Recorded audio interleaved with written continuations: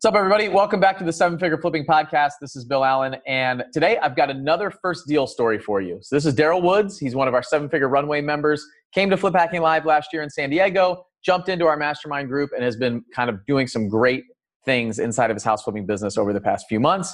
And he tells a story. He's an Army guy, so I'm wearing my T-shirt with the Navy F-18s on him just to take another jab at him. But we had a good time talking about what he's doing, his history, his background, his son, all kinds of things. And today that I'm recording this, it's his birthday. So happy birthday, Daryl. I know it's going to come out after your birthday, but I'm recording this intro on your birthday, and I just want to be the first one to say happy birthday, man. We're thinking about you today. You're an amazing guy, and we've had a lot of fun getting to know you over these past few months. So he also just flipped his latest house, got it sold, posted inside of our mastermind group the other day, made over $39,000 on this deal. So absolutely amazing to see his growth and what's happening in his business. We talk about all that. We talk about COVID-19, how it's affecting him, what he's going to do, all this stuff. So again, we recorded it back in April. We're launching it today. We're putting all these stories together. We captured them in the moment of what's going on at the time. And I also want to remind you that Flip Hacking Live, we talk about that quite a bit on this podcast. It is a virtual experience that we're doing in October. You can go to fliphackinglive.com. You can check out all the details. I've also launched another podcast called the Flip Hacking Live Podcast, where I talk about what it is, what's going on, all the details, background, stuff like that. But that is our main event. It's what we do every year. It's going to be absolutely amazing. It is virtual. We can take it to your house. You've got to come. And he tells you why in this podcast. So without further ado, I want to introduce Daryl Woods, and we'll hear his story, talk about his background and everything. My name is Bill Allen, and I'm the leader of a group of elite house flippers and wholesalers called Seven Figure Flipping. We don't brag or show off our success, but instead let integrity and stewardship be our guide. We are dedicated to helping people unlock the freedom they desperately need. If you ask other real estate investors, they will say to keep your secrets quiet. But we believe in abundance, not scarcity, and that's why we are the elite.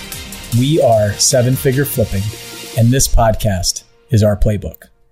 Hey everybody, welcome to the Seven Figure Flipping Podcast. This is Bill Allen, and today I've got another one of our Runway members on, and another military guy just like me. So I'm excited to talk about some military. We had some time pre-show to talk about his family, some of the things that he's been doing, a little bit about his military background, and I'm really excited to learn more about him because we've gotten to know each other a bit in the Facebook group and our virtual event that we just had in April, and I saw him at Flip Hacking Live, but really these are the time that I get to spend with our Runway members to learn more about who they are and what they do. So I want to welcome today Mr. Daryl Woods. How you doing, Daryl?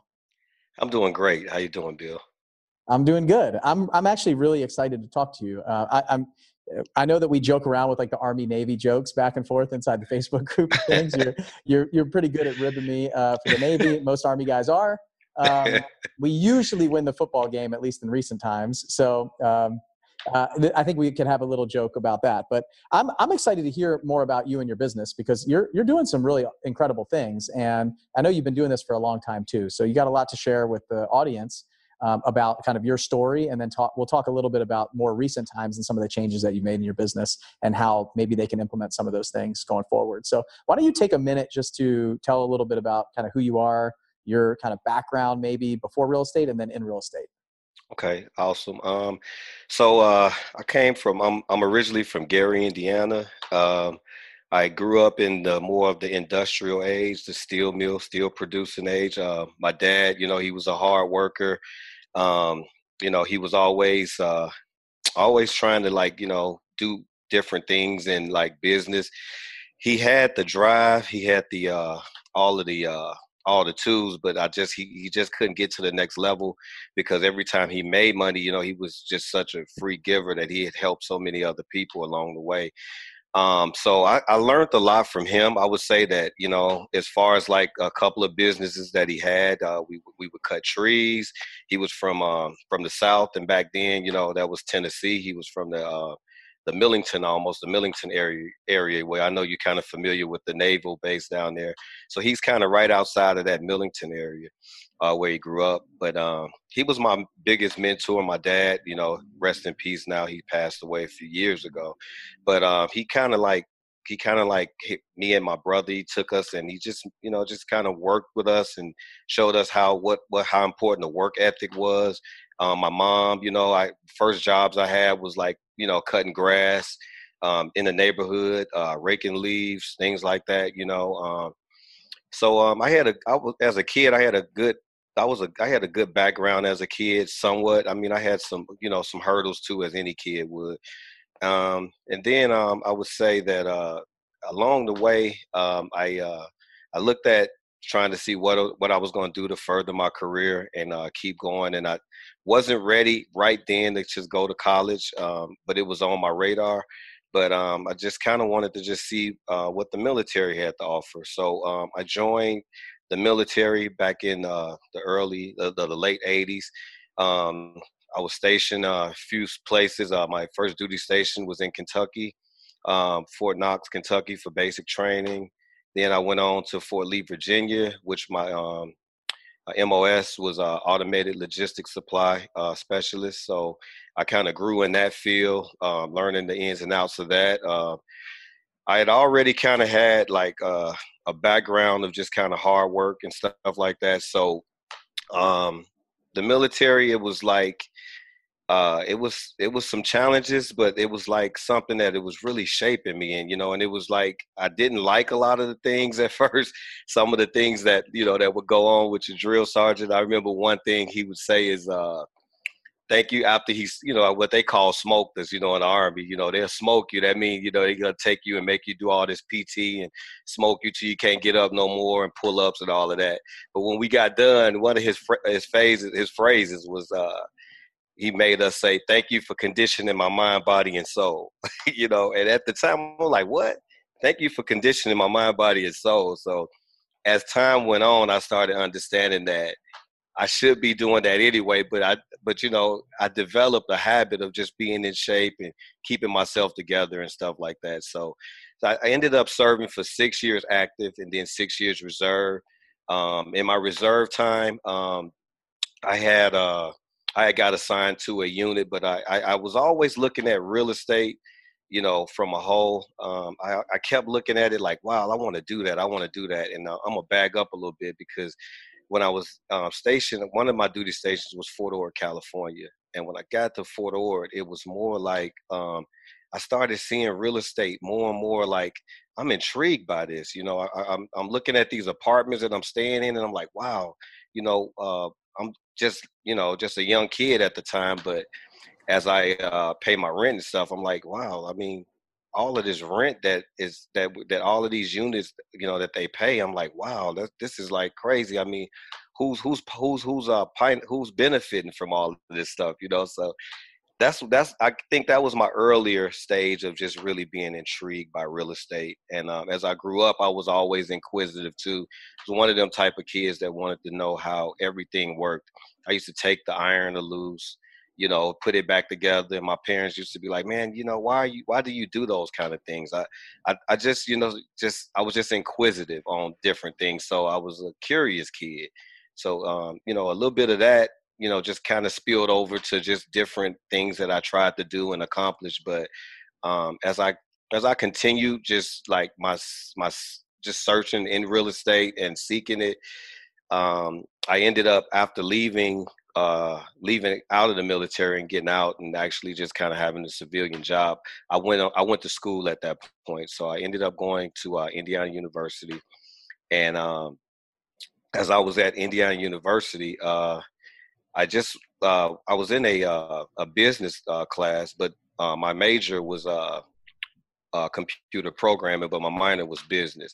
So in the programming, I just wanted to just kind of like take that, because I thought that was, because a programmer makes money. I was just looking at, let me just take something where I can just a position, a career that just makes money basically, and not really tuning in on how that career really works. So I took that. As I took that class, I was kind of like looking into just how I wanted to get started in real estate as well. So my mother-in-law just kept asking me like, hey, I got this Carlton Sheets course. And she just kept hitting me with that. And I was kind of like, that's a little old though, but I went ahead and took it. It was like all audio tapes. And I cassette took it, tapes, and right? Was it cassette tapes? all cassette like tapes and stuff like that. So as I took it, I was like, okay, let me try it out a little bit. And as I tried it, I was like, okay, it's a little outdated for where I'm at. And then I, just started looking around for more, a little bit more out of it. I mean, it told me how to kind of invest with no money down and things like that. So then I got a hold of my cousin actually told me about Robert Kiyosaki, and I started learning about the cash flow quadrants, and I kind of was like just scratching the surface with his course, and it was talking about how to build a team, and and just some of the basics, assets and liabilities, and the difference between the two of them. So I started getting enough courage to actually do a deal, and the funny thing is that I was still in school at the time, and I found a deal, and it was like really below market value. It was like, and I had no clue at what I was really doing, but I was trying to just like, okay, I just got to execute here. I just got to actually start. So once I started with it, I ended up flipping it and then getting into, well, actually, before I say flip it, I ended up working on it, getting into a whole lot of things with it where I had to do plumbing, I had to get windows, the whole shebang when you going through a house. I mean, this house needed everything. And I could already see the end of it right now. My wife at the time, because I was married then, well, I'm married, and we was just getting married then. And at the time, she was like, I just don't see what you see in this property right now. And I was like, no, I just see where I can go with it. And I was already looking at the numbers and what it was worth once it appraised out and everything. So long and short of this, I'm gonna speed it up a little bit. That was actually the first deal I did. I bought it for $15,000, and while I was in school, and I'm in school and every day, and I'm sitting at a desk, and I'm just having like brain cramp because my eyes is hurting because I'm watching the screen, and I'm trying to learn computer programming, and I was doing pretty good with it with visual. It was Visual Basics was what I was doing, and I was getting my GI Bill to kind of go to school at the time as well. So after I finally completed the house, and I can tell you about all of the hurdles that I went through with that. One of the biggest things that's resonated and stood out to me though is like, so we went to the bank, to kind of see, what the house was worth. And instead of being right in the front of the bank, I get to go back. I'm like, wow, okay, I had my LLC and all of that stuff done already too. I already kind of structured that because I went through the whole course trying to understand all of that. So anyway, when I went to the bank, the banking manager said, come back to the back. We sat down, my wife was with me. And he looked at the property. He said, okay, you're done with it. I was trying to see, how much working cap I could pull out of it to do my next deal. And, he just said, okay, you can get at least up to 80,000, for working cap on this property. And we just looked at each other, and she was just like, wow, because I knew it was going to appraise out once I got done with it because I bought it low. So that was kind of the start of my real estate journey, if I would say. And I went back to class, and I never this will always resonate to me. When I went back, and my professor, we was trying to figure out how to make the calculator work, and all of the things that go behind it, and how to make all of the buttons actually work. And he said, you guys are doing great. And then he said, but once you get done and and actually graduate and get your bachelor's, at that time he was like, you can start out probably at an entry level of 45 or 50,000. And that just hit me like, even though I finished the course and finished the schooling, I never was the same after that, because here I am, I'm sitting on 70,000 right now on my first deal. And it just like, from that part, it just like, my thought process was never the same at that point. All right. So let me jump in. So it sounded like your dad was your first mentor. You were like an early entrepreneur a little bit. You wanted to figure out how things worked, mowing grass, doing like learning different kinds of businesses, different ideas. Then, went in the Army. I love that quote. Thank you for conditioning my mind, body, and soul. I love that. Usually It's just like, thank you, drill sergeant, or Right. I want another one, drill sergeant, or like something crazy. But I love that. So he clearly made an impact on you too. Obviously, you still remember that I today. still remember it. That was a long time ago, right? So then went to college, picked up Carlton Sheets, Robert Kiyosaki, started learning on your own with recommendations from people. And then what I really pulled from that is you just kind of took some action. You knew that there's only so much that you can learn. You got to get out there and do something. You found a house, bought it. And then that aha moment of getting a banker saying, we can give you $80,000 to keep going and keep doing this. You're basically, I don't even know that I would go back to school. Like you went I back to school know. and then the teacher says, you could entry level 45, 50,000. It's very similar to how I felt. Like even in the military, I was probably making about $100,000 a year, I think I was an 04 at the time. I was lieutenant commander when I was starting to like really start flipping. And then when I made that first like $45,000 on that first house, I just went, whoa, this is like half of what I make in a year that really I only spent like 6 to 8 weeks on this project. Like how many more of these could I do? And frankly, I could do both at the time. Like I could still do both. So that will never. That's the mindset change, right? That's that limiting belief Right. that you had seen and experienced and done, and then it was off to the races. So what was next for you? Were you just go straight in and start like flipping 20 houses a year or buying a bunch of rentals? Like what'd you do next?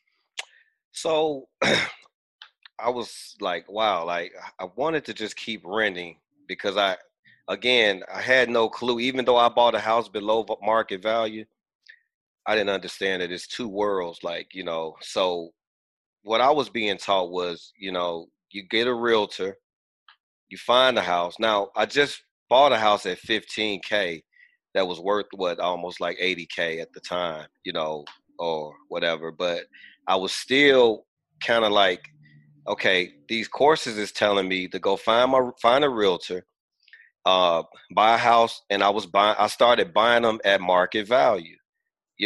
After that, I was like, well, I got working cap now. And it just didn't, the light bulb just didn't hit that I should just keep, going below market value right now. So I started buying them at market value. I picked up like 2 or 3 and I was like, okay, let me just get into this landlording because I like the fact that I can just, create a cash flow. So I started like just buying them again, like at market value. I picked up about 2 more properties. I did one at a time. I was just doing them like one at a time. Of course, I didn't do the work, so I had like some contractors working for me, and they would just like take forever, sometime with them. So I didn't have my time down. Um, and of course I was losing money because I had like mortgages on them. Now I didn't know anything about the private lending or anything like that, so I was doing all traditional lending. I mean, I was getting all traditional lending going at that time, and that was the way that some of the older courses kind of taught. So as that went on, I'm gonna speed it up a little bit. I ended up getting like 5 houses a little bit slowly at a time. I ended up like picking up almost 5 houses that way. But I started to become what they were calling back then cash poor but asset rich, and I got caught in that '08 bubble. And as I got caught in it, it was like they just shut down everything. The bank shut it down, and here it was. I mean, I had tenants, but it was like if I was cash flowing, I might have been cash flowing, let's say $200 per property, and I was just like, man, there's got to be a better way than this. But I ended up leaving Indiana because that's kind of where I started. That was the market I started in. I still own a house to this day, one. But I'll tell you what I did. I was able to still keep going, but I still kept a job too. So I worked, and I made decent money because I worked in the steel industry at the time. So that kept me afloat too. My personal finance kind of kept me going at the time. And my real estate business really wasn't generating a lot of revenue at that time. So, an opportunity came for us to move to Texas, and my wife, her career, she's a nurse, and I had some other doors open up here too. So I was like, I always wanted to be like, the name of my company was Higher Ground Global Investments. So I always had a vision that I wanted to invest globally. And, I mean, through all of that, I was like, people would say, man, that's crazy at the time. You might as well just kind of stay in the market you in. So this was an opportunity. I mean, she's a nurse. She ended up getting a position where they hired her over the phone. We moved to Texas. I felt like Texas was such a huge market. I was like a small fish in a big pond out here. I'm like, I can't afford none of this. And I was just like, wow, this is crazy. But at the time, I was still holding on to all of those houses because we ended up moving right through that recession time. So I was still holding on to those properties. And I mean, I was so close to filing bankruptcy on it, but I just was like, I don't want, I just saw myself getting through it. So I weathered the storm all the way through 08, 09, that whole bubble. And I sold off all of those properties except for one that I own free and clear. And that's that first one that I have now, that I had when I first started. And, and I sold all the other ones off, but I was able to see how the market corrected itself over time. And I was able to, make decent earnings on each one of those properties, as I sold them. But after I got out of it, I was like, I don't know if I want to, mess with real estate. I don't know if this is kind of what I want or want to do anymore. So at that point, Let me jump in here. Go ahead. You said that you made it through, like you held on to you were so close to bankruptcy, you held on to those properties and made it through. Like, what pushed you through those few years? Was it tough? And the reason I ask right now is because a lot of people are seeing this, the virus time that we're in right now when we're recording this, right? They're seeing some things where they're like, I don't know if I can even make it through like this. They're seeing like the resistance, right? They're hitting a wall and saying, it's just kind of uncomfortable for me. And I didn't, like, I had a house that I sold, like like a condo of mine in that 2008 time. I sold in 2009. So I saw the market really crash, but I wasn't like actively investing heavily then. So I'm interested to hear, like, what was it? Was it a mindset thing? Was it just pushing through? Was it, how did you make it through those couple years? It was like, I didn't want to fail, I didn't want to, and I didn't want to fail. It was my mindset. It was just my will to see it through, because I knew that, to me, I just felt like it was going to be, it's a brighter side if I can just get through it. The other thing, I think it was because I would just say that it was like one of the things that I've always heard from one of my mentors in the military. And, he used to say, improvise, adapt, and overcome. So I figured out how to just make it work, and I just had to just be creative. I mean, I had a steady job here. So, I had it where, I worked with tenants a little bit here and there if I could work with them. But over that, all I saw, long and short of it, is I got to get over the hump. That's just the best way I could explain it. I got to get over this hump some way, somehow at that point. Pride, will to succeed, improvise, adapt, and overcome. Like, I just did a podcast about the different types of investors I think that we have. And it was a kind of all based on Michael Jordan. So I'm watching this Last Dance right now. I don't know if you're watching it or you've seen it, but I watched the first episode, and it's like that episode, like, it just drove me to want to do more. And I could run through a wall. I almost envision the Kool-Aid guy, right? Who runs through the walls like, oh yeah. So right. I just felt after that first 1 hour of watching Michael Jordan again, and like all the greats, I loved watching them when I was a kid. And there was a quote that I pulled out. I used like 5-6 different quotes on this podcast that I did. And I kind of talked about every investor and how I pulled, like, Michael Jordan's got hundreds and hundreds of amazing quotes. And there's one of them that like stood out to me with what you were just talking. If you're trying to achieve, there'll be roadblocks. I've had them. Everybody's had them. But obstacles don't have to stop you. If you run into a wall, don't turn around and give up. Figure out how to climb it. And that's kind of what you did. It sounds like you just figured out how to climb the wall instead of like hitting a roadblock and saying, I can't do this. I'm just going to file bankruptcy and give up. You just kind of kept going, and you kept going and kept going. And what you you did. And it took years, right? Not months. Yeah. Like right now we used 2008 to think about like, how can we compare that to what's happening right now? A lot of people are, and they're using that for, I don't know, maybe some fear, maybe selling something, maybe some sensationalism. Maybe people actually do feel that it's really, really risky right now. But like the timeline right now where we're looking at months, you had to go through years, but you didn't know when the end was there, right? You just kept pushing and pushing and pushing. It's just like, what's next? And you take it like one step at a time, and the pride, the will to succeed, the adapting and overcoming becomes kind of second nature, and you just go through it. And then you look back and say, wow, I can't believe how long it's been. I know there's times where either I'm running really long races, I'm doing something that I never thought that I would accomplish, I'm trying to reach some sort of goal. And if you start from the beginning and look all the way to the end, you go, well, I can't do that. But if you take it in chunks, one step at a time, and you're just getting through that month and that week, it's interesting, your response, because you're like, I don't know, I just kind of did it. And that's kind of what we have to do, right? Yeah, that's it. That's all I can really say on it is, I just, like I said, I also had to just figure out. I think one of the other things that helped me is I started to learn Section 8 a little bit more. I started trying to educate myself on different ways, and then I ended up getting the Section 8 tended to, and that helped out a lot too. But I just just kept asking people and talking and and trying to find out how to get around it. But it definitely, what I can say is it definitely shaped me. Now I do, like, I'm human like anybody else. The best way I can explain it too also is like, how you, like, if you ever experienced a tremor or like something for like an earthquake and a shaking like that.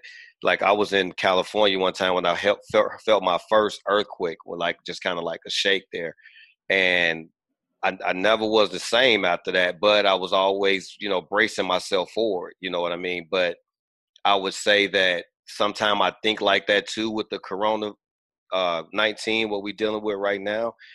But I would say that even though I'm dealing with that, I'm starting to learn how to find good in every situation. And I think that's helping me so much more. And then I'm also trying to understand, how can you still go forward when the first couple of times you may hear no? Like, I'll tell you a prime example, like some of the banks right now, and just trying to get lending, and I'm hearing no. But one of the things that happened to me in '08 that I didn't say is that it got bad, so bad that I had lines of credit on those properties. And those lines of credit, they actually forced my hand. The bank forced my hand and told me, hey, you gotta take these, we gotta take these out of line of credits right now. And we're gonna just make these like regular loans. So I had like a line of credit that was like maybe at 3.75 APR that actually went to like 11, 12%. So Whoa. yes.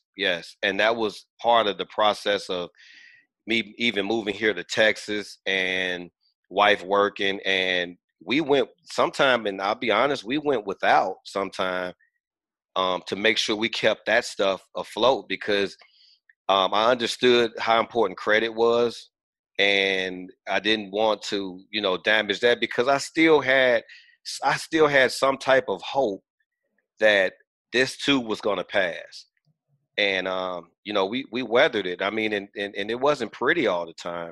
And but my wife, to this day, we look back over it, and like you said, and like The Last Dance and Michael Jordan, I've been watching that, and and that's an inspiration as well, and so many others that we were able to just, like I say, adapt and overcome that situation. But it basically showed us how strong we were in the end. Yeah, and you know what I hear there too is you got incredibly creative. Like, what was working before, when it stops working, you didn't just sit in that, it's not working, I can't do this. You got creative and tried to figure out how to do it. And you found Section 8, you did new things, you started learning, you You followed, like the same thing with the Carlton Sheets, Robert Kiyosaki. Okay, this like the old way of doing things, like market value, buying with a realtor, to go to the new way of doing things, like off market, buying from sellers. You realize that shift needed to happen. So I think all of that stuff, it's incredible to see. You just have to be resourceful, right? We have the resources out there. We have to take them and figure out how to use them. And you did it. So okay, let's fast forward a ways, because we're into the podcast so far, right? So you started the rentals, you became cash poor, asset rich. I share the similar story. I did the same thing with my rental properties, and then I started flipped one and was like, wow, this is amazing. Then I flipped another one, and then I kind of got addicted to it. So if we fast forward then through the crash to, I don't know, maybe like last year, you were just flipping houses. So my question is kind of, how did you come into our world? Like, you were flipping houses and then you figured out something. I think you came to Flip Hacking Live. So kind of, how did you get there? Maybe like, what were you doing before that, and what brought you to that event? Okay. So, I was kind of basically just kind of like on pause still, because I didn't know if I wanted to get back into real estate at that time, because after I got everything sold off, I started kind of seeing this wholesaling and understanding, like I started seeing like this guy. Well, I had a guy, and he kind of was showing me how he was doing properties. And I had a couple of guys in the group here in Texas, and I was like, okay, he would tell me he would buy it, and and he'd make like, maybe he might make 30K on it, and and then get another one, and and all of these things. And then he would say, hey man, I got I'm working with private lenders and stuff like that. But he was doing more of the wholesale side, and he was also kind of doing a little bit of rehabbing and stuff like that. But I would say that I kind of had cold feet to kind of jump back in it a few years ago, I think it's been like a year now. I didn't do any more properties here in Texas. I just kind of sat, and I just like sat on it and just kind of worked and just kind of did some little other things, and just not really worked on any of that. Then I just kind of was like, I know too much now just to sit on this. So this guy, he started like kind of talking to me more about, hey, I can get you a deal here, I can get you a deal there. He was very resourceful, but I couldn't understand like why he wouldn't kind of like give me the meat and potatoes of everything. He just wanted me to be a buyer. And I think he just wanted me to just buy from him. So I ended up doing that because I started kind of looking at numbers, and I started watching different videos, and kind of looking at some different books and new material out there and stuff like that. So I said, hey man, I want to get into this, because he was just kind of like, he was doing pretty well with it. And, like I said, he basically wanted to just keep me as a buyer. So I bought a property from him. And then I was asking him about like, hey man, I'd like to know, like what kind of lenders. I was very inquisitive. Like, what kind of lenders should I use? Can I use one of your lenders? Or, he was always bragging like, hey man, I got like private money lenders and stuff like that. So I'm like, hey man, show me. Let me know how you're doing it, because all I know is the traditional way here. So he basically would never really, give me too much information, So what did I do? I went to Google and I started like looking up like private lenders. And he told me, hey, I'm gonna see if I can get my lender to lend to you. And his private lender, they told me, no, we can't lend to him right now. He got good credit scores or whatever, but I think it was some local lenders that he was using that, maybe they might have been maxed out on how much that they were going to loan to some investors already. And being a new investor, they didn't really want to take a chance with me, I guess. So Googled it. Let me fast forward. So I was Googling lenders. Lending Home came up. So I called Lending Home. I told them what I had. I had an LLC. I've done properties before. They kind of gave me the little rundown, of just kind of like, the basic information, if you will. And, lo and behold, they said, hey, we can get you financed on the property. And he had the property that I wanted. Yeah, I went through it. I was learning like, okay, more of the scope of work on it, how to go in and do it. And, and I actually got approved. And that's kind of how the engine started again. So I went through that property. I flipped it. The numbers was good. It was a little bit, it was like 75 cents on the dollar minus the repairs somewhat. So I think I was at maybe about 55% when it was all said and done. So it was some room in there. I was working on that deal. Lending Homes like sent me an email talking about they had some extra tickets for Flip Hack Live. So I was like, okay, what is this? So now I'm researching everybody on there. I'm, researching you, and and I'm trying to see what this is all about. And I was like, man, I mean, this I think this may be something that could really take me to the next level, because I couldn't get it from these local guys, because I think they just want, of course, they just wanted me to just be on their buyers list right now, whatever. And just keep me down on it so I can just keep buying from them, which, that wasn't bad either, because that actually planted the seed for me to actually start again. So I guess the question is, and I know Lending Home got a bunch of tickets from us and then kind of handed them out to some of their investors. So you were on their list. You got a ticket from them, and then you had to fly out to California, right? Get a hotel Mm-hmm. and all that stuff. So Mm-hmm. it seemed it's still kind of a commitment, right? 3 days away from your Mm-hmm. family, away from the business, that kind of thing. So what made you decide to say yes to that instead of saying like, I'm just going to skip it this time, or I'll go to the next one? Because I feel a lot of people do that. They're kind of like on the fence and saying, I don't know what this event's going to be. They're probably going to be selling me a bunch of stuff. It's kind of not, I don't know. I want to just stay local and just go to the RIA meeting. So a little bit about that decision, and then maybe what you felt like when you were there. I would say that, well, with me, I when I looked at it, I was like, okay, let me think about it. And I just kept saying, nah, that's probably not for me. But what was exciting, I think the exciting thing was I was already doing a deal at the time. And it was like, 7-figure flips. And I'm seeing all of these, these people motivating, and, and they looking like they're killing it. I'm seeing like the events pass. Then I actually called my rep and I asked him a little bit about like, what is that all about? And he was like, it's a pretty good program. He said, I would encourage you to take a look at it. They said, hey, I think that it might be something that, because they saw what I was doing, and I got my first draw pretty fast, did the scope of work. And then it was like, this may be something that that I think that that could really help you and move you, move the needle a little bit faster up for you. So it was kind of like, again, I was a little on the fence, but when I got there, I just saw the energy in the room.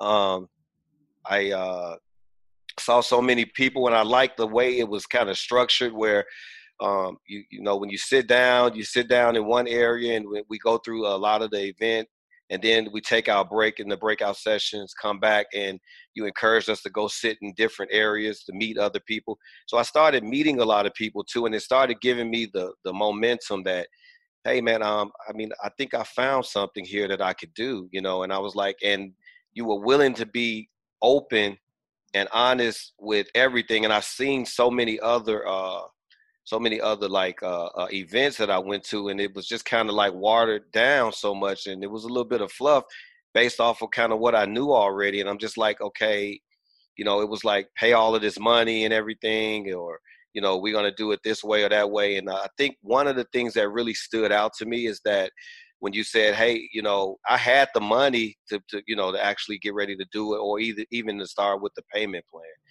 But when you said, if you're not ready for this, or if you just like, if you're here and, and you really don't have the revenue or the cash flow right now for this event, he was like, I'd rather you not pay for this or not sign up today, because I'm not trying to like, pull your arm, or try to force you to do this. You seem like you were so sincere about wanting to see people win. And that in itself made me say, okay. And also being military, and I'm seeing like your staff, your whole background. Like I know that I was like, man, I could kind of almost copy this cadence right here, because integrity to me was on 10. I mean, it was just solid. It was solid, and I was like, okay, this is different from anything I've seen. And all of the questions I had about wholesaling and buying properties and all of those things, I mean, it was just a wealth of information. So, I mean, it wasn't hard at that point. I called my wife and I told her after the first day, I think I'm gonna be part of this runway, this 7-figure family. And, and from there, that was where it was at. And plus I was just still working on that deal that I had. And it just motivated me more to come back, finish that up. And instantly, after I finished it up, I was looking for the right realtor, in that area, because it was an area kind of away from where I am. But, the prices and the market was a little bit lower there in value. So I was able to do my first flip. I actually did my first flip when I got back, finished it all up. I posted pictures and everything of it. And I was able to walk away with almost 50K on that first deal. 50? Do you say 50? 50K. Yes, sir. Wow, that's awesome. And Yeah. so you bought that from a wholesaler, right? Right. And you financed it with Lending Home, and you made $50,000. Mm-hmm. That's awesome. That's a good deal, right? And Absolutely. people saying right now, like, I can't find any deals like that, especially around that time. That's Right. probably like June, July of last year, 2019, finishing it up somewhere around November, December. I think you did, if I remember right. Right. So I mean, that's awesome, and So I appreciate that, like you saying all that stuff about me and the team, and I really think it's kind of like the community, right? It's the tribe when you show up. It's not me, it's not my staff. It's all kind of part of it, but it's the community and the people that are involved. And I think when we go to events like that, like I've been to a lot of events, and as I go to different events, I like things about some. There's some events that just completely turn me off, and it's usually the kind of the community. Like, do I fit into that community or not? And I think that's a lot of it. So I know a lot of the people that kind of follow us and listen to the podcast and come to our events, they just feel like it's like a family. It's like home away from home, right? They love the people, the energy, that kind of stuff. And it's where they want to be. And I encourage anybody to go find that. Like, if you want to attend our event this year in October, I highly encourage that, obviously. I start working on it 7.5 months in advance.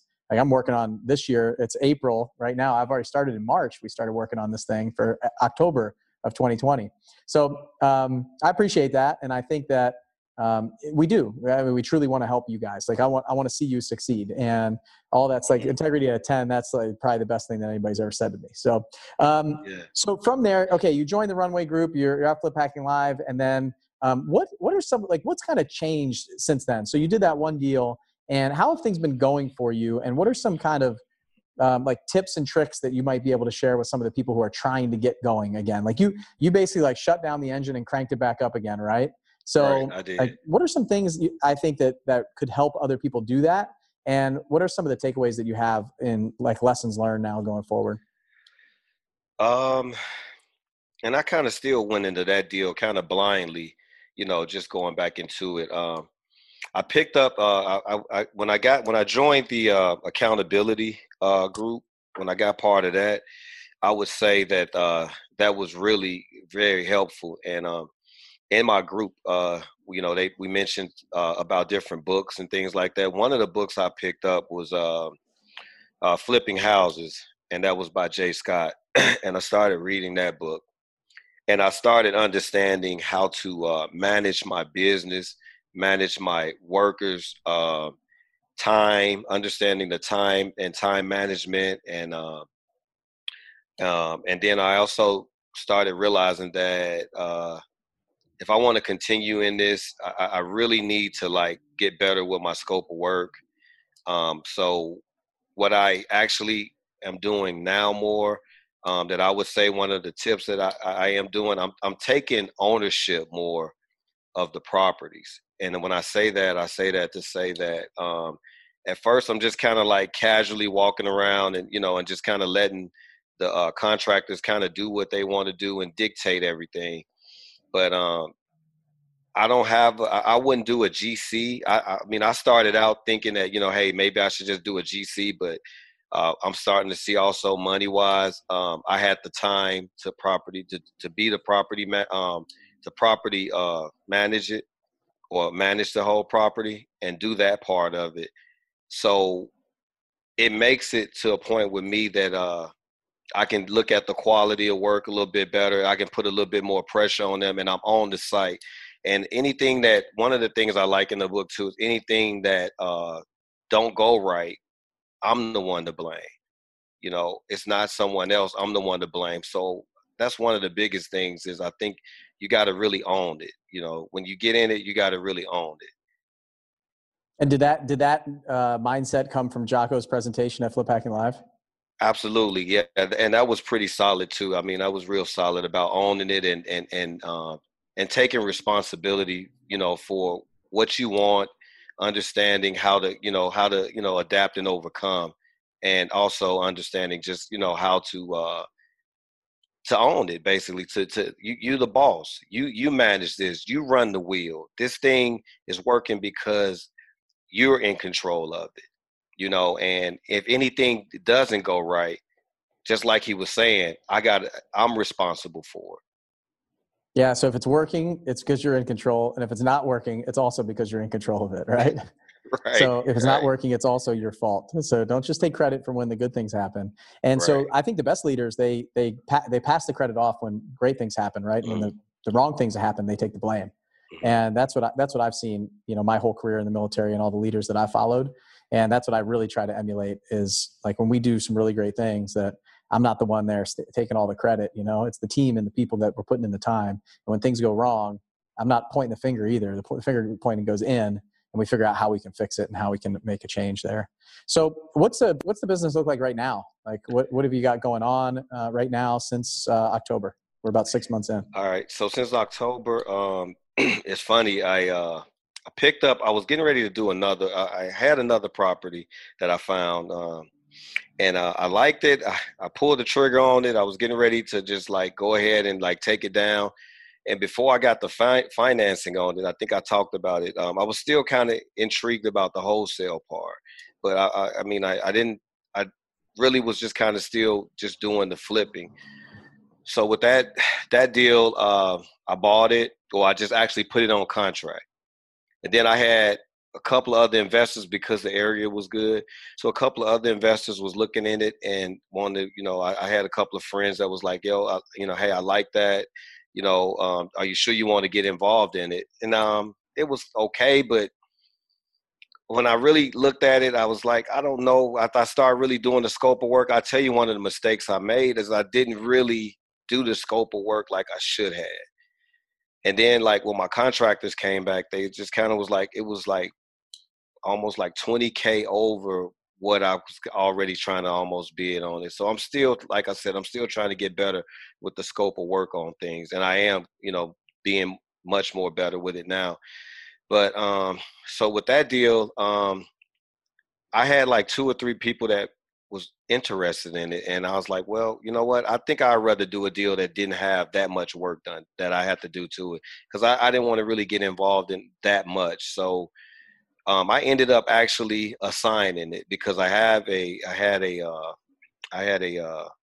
title person that could actually do all the title work and all of that too. And then they provided that. And I ended up assigning that property, and then I ended up getting about $15K. But yeah, I made $15K on it. What I would say is that because of my lack of knowledge on wholesaling at the time, I probably left about $10K on the table. But, I understood now why they wanted that property so bad. So that was a learning curve. But that intrigued me with wholesaling. Like, wow, okay, I actually did my first deal, and to move forward with that, after I got that $15K, I found, after I, assigned that property off and made that $15K, I found another deal that kind of was better suitable for me. I just had to go in it and maybe put some lipstick on it and do a few things to it. And I think that was more of an easier in and out. And I kind of like that a little bit better because I'm still trying to I'm just still getting my feet wet, getting back into this again. So with that deal, it was about after repairs and everything, it was about 61, 62 cents on the dollar, something like that. So I got involved in that one, got it going, got started on it, had some foundation work that had to be done. After the foundation, I had a little bit of a setback. Didn't realize that I had some sewer issues. I did not really do my due diligence in understanding how to get in the sewer and understanding how to have a plumber guy.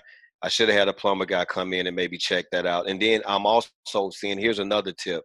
I'm also seeing now that it's not a bad idea to go to the city and kind of find out like the blueprints, which someone told me next time you do that, go to the city and find the blueprints out, see what kind of piping they have, underground. So it was on the slab and it was galvanized piping, which, is so old right now. So after the foundation was set up and got that done, I had another hurdle where I had breaks in the sewage.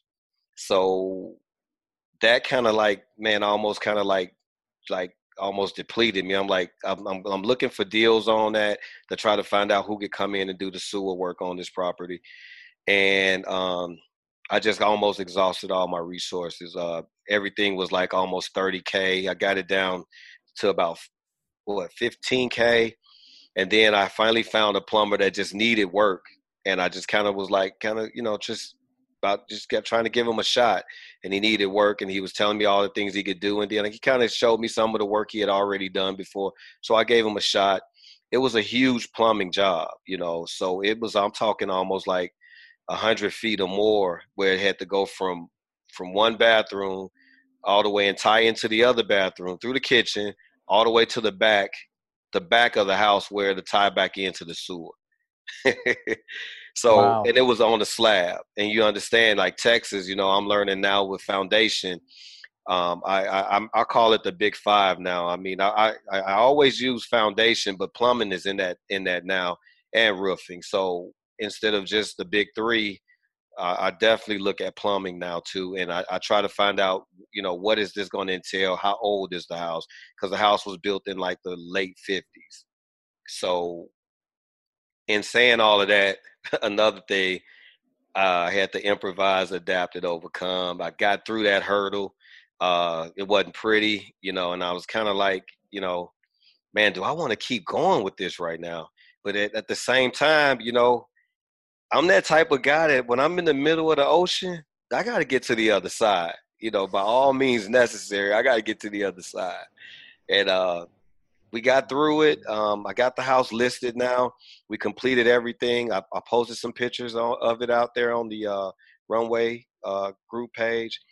And we got it on the market for sale right now.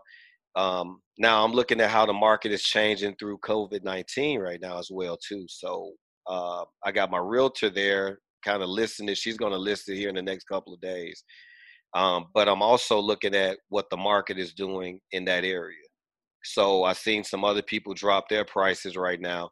And I'm just only having her listed because she wanted to list it. My realtor wanted to list it for like 90 days. And I'm like, nah, let's do like a month is what I would be more comfortable with, because I'm learning, through you guys and through all of the knowledge out here that they have with this owner finance now. And I'm learning that if I don't get someone that can kind of give me close to what I'm looking to get on it, then my next exit strategy would probably be more owner finance for that property right now. And, nice. Yeah, I know we've seen a lot inside the group of people, especially right now. There's not a lot on the market. Stuff's going under contract, not staying on the market nothing's refilling the market right now. If it's vacant, if it's nice, if it looks good, fixed up. I'm interested to hear how that one goes, because you might be surprised what you see that comes. Here's some things that I pulled from what you talked about. Like, I love you mentioned taking ownership. So you mentioned that book on flipping houses by Jay Scott earlier. So that's the first book that I read before I flipped my first house. And I basically used that thing like a blueprint. And that was, I don't know, 2013 or something, 2012, whenever he wrote it. That's the first one that I picked up. So interesting. And then the Extreme Ownership is like you mentioned that book. That's a book that I would recommend anybody read. If you haven't listened to this podcast before, then it's probably the book that's changed my business and my life over the past few years. But I think you're really a humble guy and very realistic about your limitations. Like what I hear a lot of people is they get a little bit, they get like a chip on their shoulder. They do a couple deals and they think they know it all. The interesting thing in talking to you for the last hour is you're really kind of down to earth and really humble. Like you have a lot of experience. You've been doing this for a really long time, and you still are like, I'm still learning, right? Mm-hmm. And I think that's something to take away, that anybody listening to this needs to understand, that we don't know it all. Myself, Daryl, anybody that I talk to, once you think you know it all, you're going down from then. Right. You're not learning, you're not growing, you're not expanding. So that's what I get from talking to you, is I think you're going to be widely successful. You're not stepping on the gas nonstop. You're kind of taking it slow and steady. You're understanding what you know. And here's four lines that I pulled from the last portion of what you said. You said, I should have. You said, I didn't. You said, I wish I. And you said, next time I will. And guys, those 4 statements right there are true ownership and responsibility statements. It's not that guy didn't do this, this person didn't do that, they should have done this. It's I should have, I didn't, I wish I, and next time I will. And that's the kind of stuff that makes you successful, is you have talk tracks like that. That's the way that you think. And Daryl had no idea that I was writing all that stuff down. I guarantee it. He's just talking, right? But it's the way that he talks and the way that he presents himself and he lives his life and runs his business, is that I don't know everything and I'm going to continue to learn. All of these things are learning lessons. I'm in the middle of the ocean. I just need to get to the other side. I love that, because that's what it is. Like, we're constantly just developing, evolving, learning. And when you come from that place and you come from that mindset, success is just inevitable. It's just kind of like when do I get there and how big do I go? And I think that's where it is.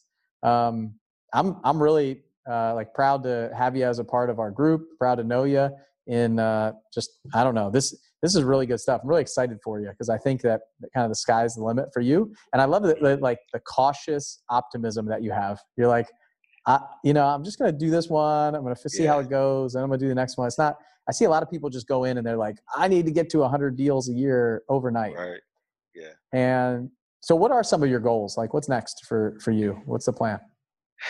So I'm intrigued. I think with the wholesaling, I'm trying to actually just start it up. I jumped back. I'll tell you one thing I did. I jumped back in accountability. I got out of the accountability for the last session here, but I'm back in now. And that was probably one of the best things that could happen for me, is the accountability part, because it does so much for you. And it's funny that you asked, because I'm reading The Compound Effect now, and I'm using that as a measuring stick for everything that I'm doing. I don't care, even if it's my physical fitness, and if I want to get back out to running again. I remember when I was 18, 19 years old, I was running 12 minute 2-mile runs.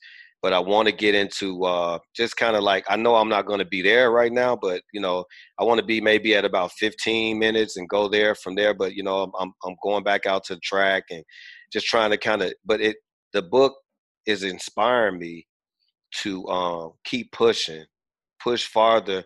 But at the same time, just kind of don't worry if you don't hit your target, but just keep pushing at what it is you're trying to accomplish, and then measure it. And that ties so much into the accountability. What Becca's doing is incredible. And I kind of got to a point where, I'm too busy right now. I got these properties going on, man. I mean, I'm trying to read all of these books. I'm trying to do all of this, but the truth of the matter is I'm not utilizing my time the way I really should. And that's one of the biggest assets that we could ever have, is our time,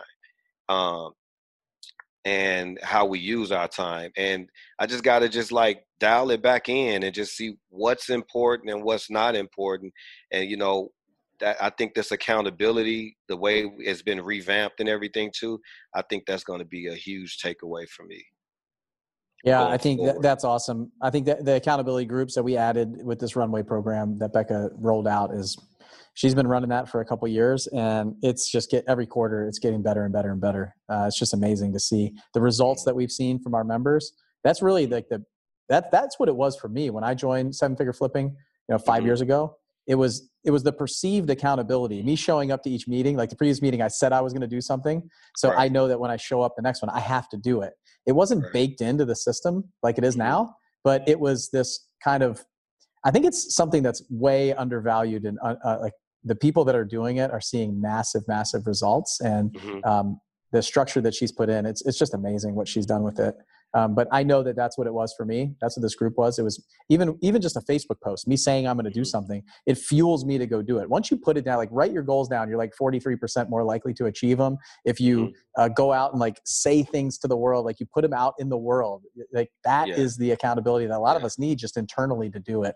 So like writing it down, putting it, and then sitting there with like 5 of your friends and showing up and saying, I only got 20% of my stuff done this week. Right. And them saying, what's wrong with you? Like, what else, what could you have that's more important than the one thing that you set to do this week? Right. What is it? And so it's really, really valuable.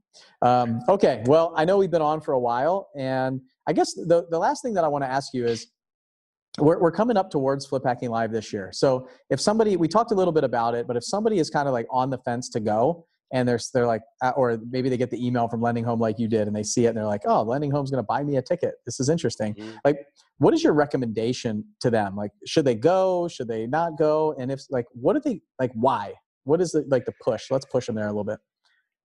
I think my recommendation to anybody that is intrigued about going, or should they go, or on the fence or whatever, I could say that, you know, whether you're new with it or whether you been out here in this and you know, a novice, or wherever your level of real estate investing is at, it's something for everyone to learn.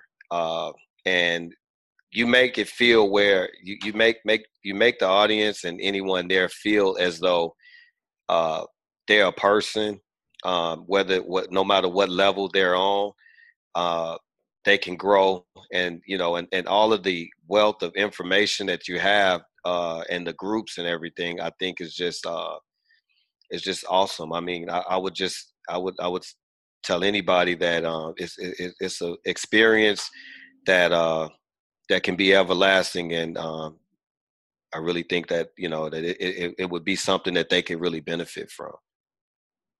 Awesome. I totally agree. I think there's something for new people. I think there's something for the experienced investor that's doing hundreds of deals a year. And if you're starting to flip houses, maybe you got your first one going on right now, like project those profits and think about like where you could be in October, and use that as like a little carrot to dangle in front of you to keep going.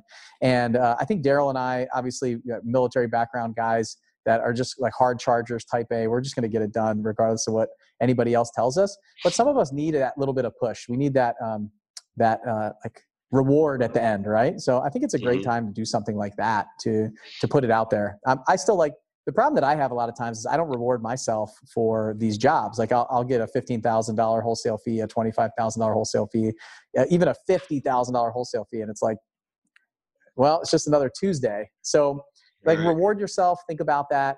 We have a couple members in the runway who have rewarded themselves for, they hit their goals in the accountability group, or they did their first big deal. We have one member who bought himself some like fancy shoes that I've never heard of. We've got another member who like goes out to a nice meal.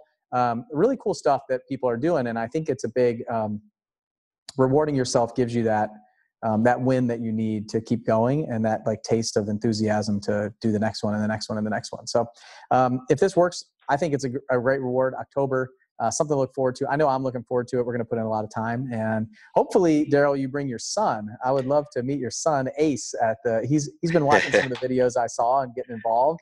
And so I don't know if that's on the table, but I'd love to see him there. I think it'd be really cool to have him. Yeah, I'm gonna see if I can pull him by the ear and drag him out the house to go. But no, I'm just kidding. He's very excited about it. I'm just saying it as a joke, but he really excited about going and checking it out. So yeah, that's Good. Definitely something that we can do.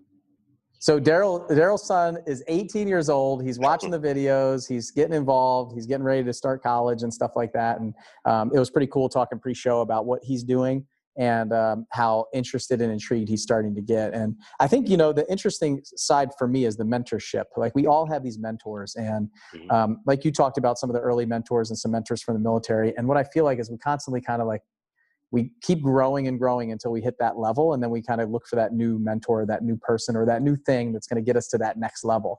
And that's what I've seen when I look back at my life. My growth has happened at stages, right? And each stage, there's somebody that's integral in that. And what's cool, I think, is that you're taking your son under your wing right now and showing him some of your experiences and guiding him and leading him down the right path. And obviously, I'm blessed to be a small part of that. And I saw a picture of him watching one of my videos, which was cool. So it's fun to watch. And he's gonna come back, and when he becomes successful, whether it's in the real estate world or not, he's gonna be talking about how his dad shaped him when, just like you talked about your dad shaping you in the beginning. I know I talked about my dad shaping me. He was the guiding light for me my whole life so far. So really amazing, isn't it? That really is. Yeah, I think so. And that's kind of what we need to do. There's one guy said, you always want to, and he's a mentor of mine too, but he always said that we want to always pass the torch better than it was always handed to us too. I like that when he say that. And, some of the things that I capitalized on my dad was, he had the drive and everything, but at the same time, he just didn't have enough of the knowledge that he needed to actually, and he was a good-hearted person. So it still was a blessing that he was able to help so many people along the way too, and his family. So that's where he found his joy at too. So I will say that part, but yeah, that's what I've learned from it too, is like, I want to hand the torch off to my son better than it was received. And we got to continue to just keep moving forward like that. That's awesome. I love the way that you're doing it too. A lot of times people talk about, like, I just want my kids to be taken care of, so let me make a bunch of money and give it to them. Mm-hmm. And what you're doing is you're giving them the skills. Like, you're teaching them how to fish. You're not handing them a fish, right? So I think it's really cool to see that. And you're talking about hey, what about getting a duplex? And you're not like forcing them into it. You're kind of like implanting these ideas in his head and letting them stew so they become his ideas, right? It's like the best sales technique ever. So I'm sure he's going to listen to this. So hopefully I didn't give away the secret. But I think it's really cool to see that, because what I found is, over my time and being in all these groups and these masterminds and things like that, is it's the information and the knowledge that nobody can take away from me. They can take away the money, they can take away my people, the business, all that stuff, but they can't take away, like, I have the ability now. Nobody can ever take that stuff away from me. So I can just go make more. I can go make decisions. I can start over. I can do anything now because I have the knowledge, I have the information, I have the experience that can't be taken away from me. And that's what we lose a lot of time, I think, with people who don't come to these events, or they say next time, or, hey, I'm just going to wait like 3 or 4 months. Or when I'm talking to people on the phone about the mastermind group, they're just like, I don't really think this is for me. Like, it's a scam. You don't have all the things. You don't do all these things. Why can't I just stay at my local meetings? All these different things. I say, you know what? Like, we really want to expand our knowledge, expand our information, expand our experience. And it's the people that just say, take the action to get the knowledge and the information. Like, I can read the book is one thing. Like, reading the book is step one, but actually doing it, like that experience that you're talking about, taking responsibility for everything, going through the process. Even when I've lost money on deals, I've gained so much from that. Mm-hmm. Like, I've lost. Mm-hmm. I had a question that somebody asked me the other day. They said, looking back, what would you have changed if you, like, knowing now what you know? And I said, I don't really think that I would change anything. I mean, I'd love to say that I would not have bought that deal that I lost $70,000 on, or the other one that I lost $50,000, or that time that I screwed up and I did a hard money loan that I shouldn't have. Mm-hmm. And I had to foreclose and take it back, and I lost 12 grand. And all of these different experiences, to me, it's like, these things are pretty much priceless. Like, yeah, I lost money, but I gained so much more than what we lost. And I think that our path and our experience and our journey, it's like that for a reason. Like, you went through what you went through for a reason. You're stronger because of it. And I mean, when I look back, we talked pre-show, we both have some kids that have been through some surgeries and some hard times and all these things that we had to go through and they had to go through. And we're stronger because of it. Like, we come out better than we went in. And our torch is better that we got, and we're going to pass it stronger and better to the next person. So I think for all of us out there, it's like, look at all this time that you spent, look at this journey, look at all these different opportunities as an investment in yourself and your future, and don't look at it as an expense. and something that's going to cost you money? Like, what are you going to gain from it? And so now that my mindset is shifted, everything I look at is, okay, what is the investment that I'm making right here? And what's the return that I'm going to see on that investment? Whether it's time, it's money, it's anything, resources, my people, my staff, whatever it is. And so I think it's really important to look at everything like that. Yeah, I totally agree. That's awesome. Couldn't have said it better. That it's always, to me, experience is always going to be the best teacher when you're getting out there and actually doing it and executing and, hitting those stumbling blocks, but, still knowing that, like you said, you can read all day and look at the books all day and everything, but it's actually the action is going to be pivotal, how everything falls in place from there, so that's key. That's it. All right, let's leave them with that. And you guys go to fliphackinglive.com and get your tickets to the event. It's October 15th, 16th, and 17th in Orlando, Florida. I'm excited. I hope to see Ace there. I can shake his hand. We can share call signs. Maybe he can get a military or a seven-figure flipping coin from me and stuff like that. So we're sending him a shirt for sure. So all right, cool. All right, well, go to fliphackinglive.com, grab your tickets. You can see Daryl and myself there, I hope, and I look forward to seeing you guys on the next podcast. Daryl, thank you so much for sharing all of your information, knowledge, your background, some of the deals that you've done. I should have, I didn't, I wish and next time I will. So you guys write that down. Right. That's the way that you got to talk. Your words matter. That is leadership and true leadership right there for you guys. And I'll see you on the next podcast. Thanks, Daryl. Thank you. Have a good one. Bye. All right. Was Daryl awesome or what? Like, listening to that again, it just, I love getting to know our members, our people that we have in our community. Him and his son, that's going to be incredible. I can't wait to see what Ace does. And obviously he's not flying down to Orlando and hanging out with us, but he is going to be enjoying the virtual experience along with Daryl. They can go through their journey together right there in the house on different computers, different devices, and kind of get together and talk about that stuff. It's going to be amazing. So do not wait to get your tickets. Go to fliphackinglive.com. Don't wait to get your tickets. The prices are going to go up in a couple weeks, and we're just going to keep adjusting those prices as we get closer. So lock in that discounted rate right now, that early bird rate, and grab your ticket. So you can watch it anywhere. You can be in a hotel, Airbnb, at your house, in your office, on your couch, streaming it to the TV. Lots of different ways to enjoy this experience. And it is going to be a live virtual experience. We are putting on a live event from stage, just like we normally would, and streaming it to you wherever you are. So you don't have to get a flight. You don't have to get a hotel. You don't have to negotiate time away from your family. You can sleep in your own bed. You can do all the things that you want to do combined with an amazing event. But what I am going to say is shut it down. Like, turn the outside world off. Focus with us, be there, be present for those 3 days, and enjoy it with us. So I'm gonna bring an action-packed event. I can't wait. You guys can also go check out the Flip Hacking Live podcast, where I talk a lot more about it, what we're doing, different things, updates that we have, speakers that we're bringing in, kind of some of the behind-the-scenes stuff. So I can't wait to see you guys there online, and we'll see you on the next podcast where we're doing more first deal stories. Hey, it's Bill again, and I want to personally invite you to our biggest event of the year, Flip Hacking Live.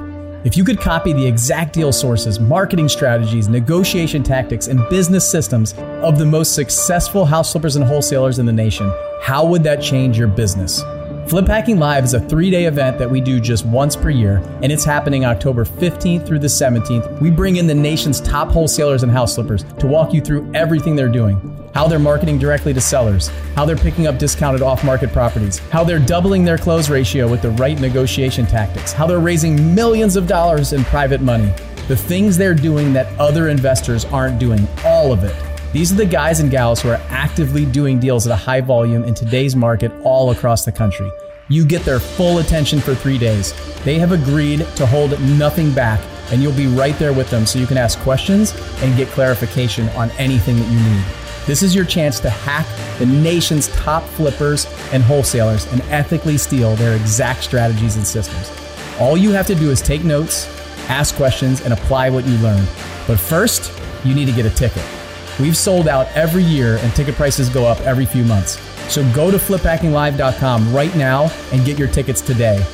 fliphackinglive.com, October 15th through the 17th. This is an event that you cannot afford to miss.